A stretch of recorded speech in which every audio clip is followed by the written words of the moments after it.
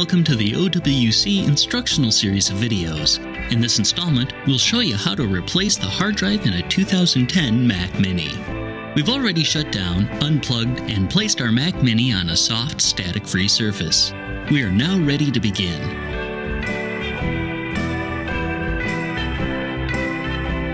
The first step is to turn the Mac Mini upside down so that we can access the bottom cover.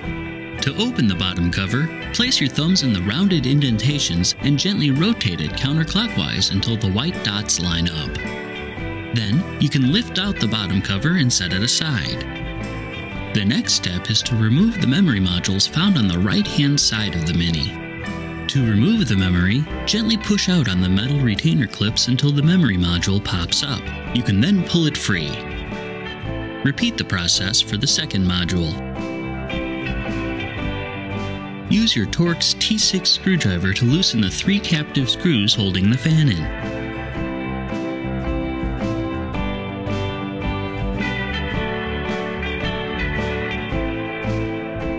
Lift the fan up just enough so you can detach the power connector from the logic board using your nylon pry tool.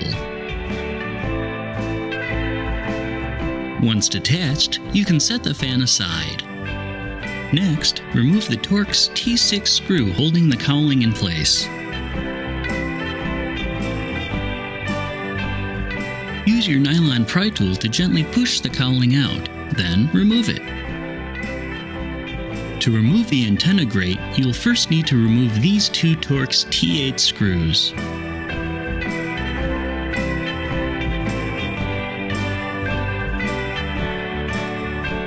Next, we need to remove these 2 screws. They're 2mm hex screws and should be removed using the appropriate hex key. However, if you don't have one, you can also use your Torx T8 screwdriver as long as you're careful not to strip out the inner corners. Pull the antenna grate out just far enough for you to see the attached cable's connection on the left. Use your nylon pry tool to gently disconnect the airport antenna wire. You may then remove the antenna grate completely. There are 6 cables to disconnect. The first 3 are temperature sensors. Use the flat end of your pry tool to gently lift them out of their sockets.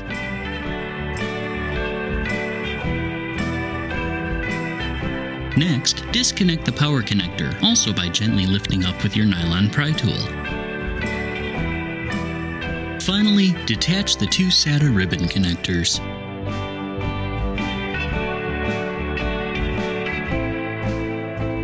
Now we need to get the logic board out of the way.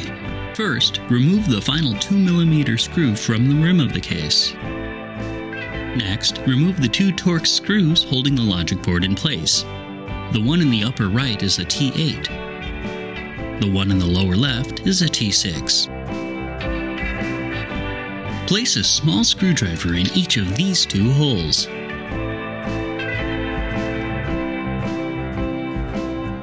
Push down and pull back on the screwdrivers, sliding the logic board back far enough for us to access the hard drive. Now we can pull the hard drive up and out of the Mac Mini. We'll need to remove the hardware from the original drive so we can reuse it on the new drive.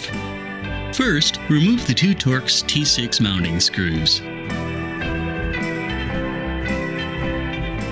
Next, gently peel off the drive covering, being careful not to tear it. It's held in place with a mild adhesive, but you will also notice it's taped down in spots as well. Gently detach the heat sensor, noting its placement, as you'll need to reattach it to the same spot on the new drive. Finally, you can remove the SATA connector.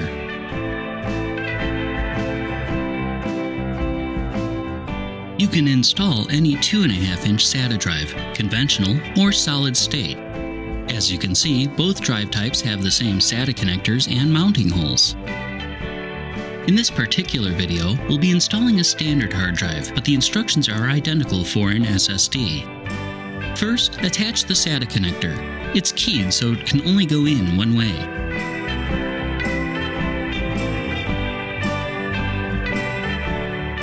Next, attach the back drive covering. There should be enough residual adhesive to allow it to stay in place.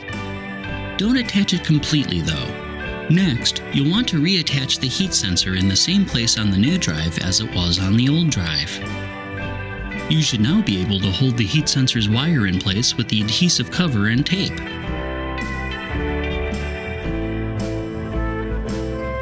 Replace the two Torx T6 mounting posts and you're ready to put the new drive into the Mac Mini. Being careful not to pinch any wires, line up the two mounting posts with the two notches in the Mac Mini. It's easiest to gently position the drive until you feel it seat into place. Once the drive is fully seated, gently push the logic board back in until it latches, being careful not to trap any connectors underneath. Now you can secure the board into place. The long Torx T6 screw goes in the lower left corner. The shorter Torx T8 goes in the upper right corner. Finally, reattach the 2mm hex screw. Next, reattach all the connectors you undid earlier. Gently push them into their appropriate socket until they snap into place.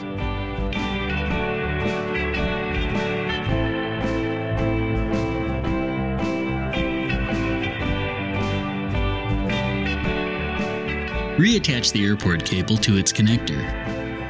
You should only need to gently push on it until it clicks together. Align the antenna grate carefully. Then, replace the two Torx T8 screws. You can then attach the two 2mm hex screws. If you're using a Torx T8 screwdriver to screw these in, be extremely careful not to strip out the inside. Replace the plastic cowling by sliding it into place and then replacing the Torx T6 screw in the lower corner. Reattach the fan cable. Then use your Torx T6 screwdriver to tighten the fan into place.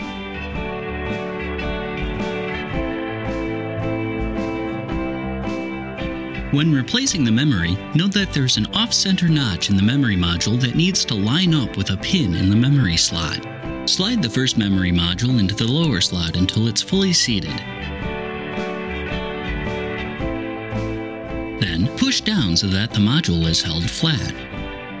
Repeat the process for the second module in the upper slot. Place the bottom cover so that the two white dots are lined up. Rotate the bottom cover clockwise until the bottom locks into place. You may now flip the Mac Mini back over, plug it in, and turn it on.